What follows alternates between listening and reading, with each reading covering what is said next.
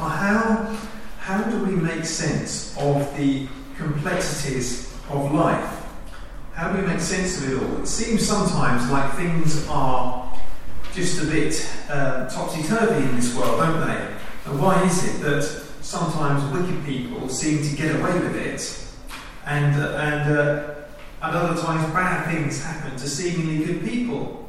Now, how do we make sense of that? How do we make sense of all of the chaos of the world, the way that things just seem to happen, and sometimes there doesn't really seem to be a rhyme or a reason to it? And why is that the case?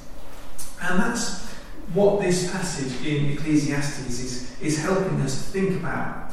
Thinking about how we put order into the world, how we make sense of our lives and what's going on in the world as well. So this passage starts out with those famous words about a time for everything. And Steph told me just this morning that the Byrds did a song all about this, which I didn't know, but you might be thinking about that. That there's a time for everything. These are famous words. But if you look into what the teacher says about the times that go on, it's quite it's not just as simple as things which are good or bad. So, for example, he says in verse 5, there's a time to scatter stones and a time to gather them. Is there anything good about scattering stones or gathering them? It just means that just different things which happen. Or a time to embrace and a time to refrain from embracing. Now, both of those things can be good things at times. You know, that sometimes it's just wise to do one or the other. And that seems to be the message, isn't it? Just that stuff happens, and sometimes it's not necessarily good or bad, but it just is. Where is the order? And this prompts some people to look for things like karma. Now, you may have come across this, the belief that if you do enough good in this life, then in the next life, you're reincarnated as something better or get up to heaven or whatever. Or other people look to sort of yin and yang, that for everything good in life there's something bad that happens, and you have to try and balance it all out. But how do we as Christians make order out of these kind of sometimes seemingly random events that happen in our life? Some of them good, some of them bad, some of them just aren't. Well, this is then what the teacher goes on to say, verses 9 to 14. He says, what do workers gain from their toil? And that's the key question. And this is what the theme that we keep circling round in Ecclesiastes, which is that if all that happens in life is that we whatever happens, we just end up in a box 6 feet under, then it just makes a mockery of whatever happens. All of the complexities of life, all of the good things, the bad things that happen, all of those other things, it just doesn't really matter. It's all meaningless. That's the phrase, the word that he keeps coming back to. And he says, I've seen the burden God has laid on the human race. He's saying it's a burden that is laid on us. What is that burden? He says he's made everything beautiful in its time. So God is the one who makes sense of all of our lives. God is the one who has a way of making beautiful the things that happen. But he says he has also set eternity in the human heart, yet no one can fathom what God has done from beginning to end. So the problem is that God is the one who can make sense of all of the chaos in the world, the things that happen in our lives, the good and the bad. We have a sense of eternity, it says. God's put eternity in our hearts. We know that there is a transcendence. There is something above what we can see and feel and touch. And yet, we can't see what God's doing from beginning to end. We don't see the bigger picture. And we can only see what we see day in and day out. And we can't take a step back and see what God sees. And we know that there is more, but we can't see everything as God sees it. And he says this is like a burden. And he says in verse 13 that each of I know there's nothing better to do for people to be happy and do good while they live. That each of them may eat and drink and find satisfaction in all their toil. This is the gift of God. Like we saw last week, it's when we find satisfaction in life, when we're able to take satisfaction in the regular day in and day out things, when we can enjoy the small things that we do, the little joys in life. That's a gift of God. When we're able to say, okay, maybe I don't understand everything that's going on, but I'm going to enjoy what I can enjoy, and I'm going to see God in all of these things. That is how our lives start to make sense. And he says, I know that everything God does will endure forever. Nothing can be added or taken away, and God does it so that people can fear him. So God is the only one who endures forever. And what God does works forever. What God does endures. So if we want lasting meaning beyond the here and now, if you want lasting meaning, then he's the one that we need to look to. We need to look to the one who can give our lives a transcendence, a meaning beyond the things which are simply in the here and the now. And so then the teacher, he goes on verses 15 to 17, he talks about the future and looking at our lives with the perspective of the future and that God's perspective. He says, whatever is has already been, what will be has been before, and God will call the past to account. So he says that God, to God, everything is present to him. Now, that although to us, you might have a memory of things that happened in the past, and you might think, oh, I enjoyed that time with friends, I enjoyed that dinner, that holiday, whatever it may be. But we can't go back to then, it's only a memory to us. But to God, it's not only a memory to him. No, God is equally present to every point, because God is eternal. That's the point with God. So what does that mean? And this is what the teacher goes on to say. In verse 16, although we see, at the moment, we see wickedness in the place of judgment and wickedness in the place of justice. In verse 17, God will bring into judgment both the righteous and the wicked, the time to judge every deed. So that's the point.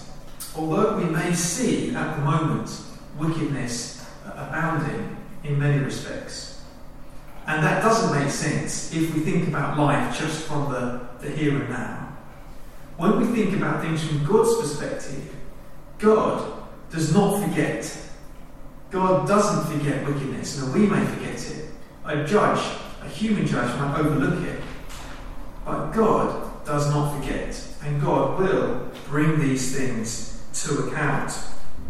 God judges and he will make things right. And I think this is exactly why in the Bible, for example, in Romans chapter 12, verse 19, it says, verse 12, 19, do not take revenge, my dear friends, but leave room for God's wrath. For it is written, it is mine to avenge, I will repay, says the Lord. Do not take revenge. We can trust it to God, because he is the one who judges justly. So what can we say about life? And this is what this passage finishes off by saying. It says that, verse 18, as for humans, God tests them so they may see that they are like the animals. The teacher is saying that life is like a test. It's like a test for us. Thinking, are we just like the animals? He's saying, if you look at it from a merely human perspective, it seems like we just all die like the animals. There's nothing between us. We have the same breath. We have the same death. We're just like the animals, aren't we? And that's the test. That's the test. You see, if we are the same as the animals, then he's right, that everything is meaningless. But, as he says in verse 22, who can bring them to see what will happen after them? that death is God's way of reaching through to a people who've fallen away from him and saying, look, you're more than this. You need more than this. Our lives and death are supposed to be a testimony to us, a witness to us, that we are meant for more than this. That's the point of life, that it's like a test to see who is going to believe that we're just like the animals. Who can believe that? Or actually it is the truth that God has made us for more, has made us for life, and death is an alien intrusion into our world. Now there's a famous sermon preached by C.S. Lewis called The Weight of Glory, and he preached this I think in 1941, and it was published shortly afterwards. And I think this is probably one of the most insightful things that he's ever written, but he preached it to begin with.